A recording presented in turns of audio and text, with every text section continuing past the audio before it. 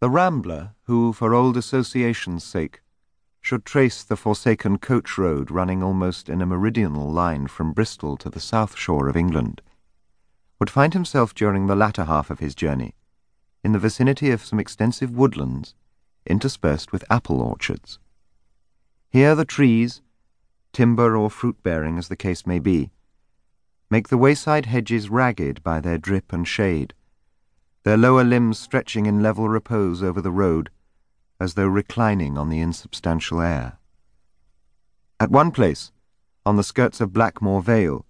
where the bold brow of High Stoy Hill is seen 2 or 3 miles ahead, the leaves lie so thick in autumn as to completely bury the track. The spot is lonely, and when the days are darkening, the many gay charioteers now perish who have rolled along the way, the blistered soles that have trodden it, and the tears that have wetted it, return upon the mind of the loiterer. The physiognomy of a deserted highway expresses solitude to a degree that is not reached by mere dales or downs,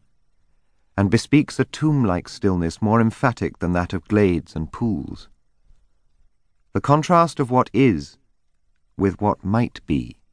probably accounts for this. To step, for instance, at the place under notice, from the edge of the plantation into the adjoining thoroughfare, and pause amid its emptiness for a moment,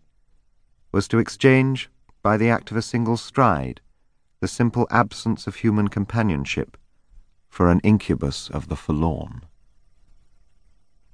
At this spot, on the lowering evening of a bygone winter's day, there stood a man who had thus indirectly entered upon the scene from a stile hard by, and was temporarily influenced by some such feeling of being suddenly more alone than before he had emerged upon the highway. It could be seen by a glance at his rather finical style of dress that he did not belong to the country proper, and from his air, after a while, that though there might be a sombre beauty in the scenery, music in the breeze, and a wan procession of coaching ghosts in the sentiment of this old turnpike road, he was mainly puzzled about the way. He looked north and south, and mechanically prodded the ground with his cane. At first not a soul appeared who could enlighten him as he desired, or seemed likely to appear that night. But presently a slight noise of labouring wheels and the steady dig of a horse's shoe-tips became audible, and there loomed in the notch of sky and plantation a carrier's van drawn by a single horse.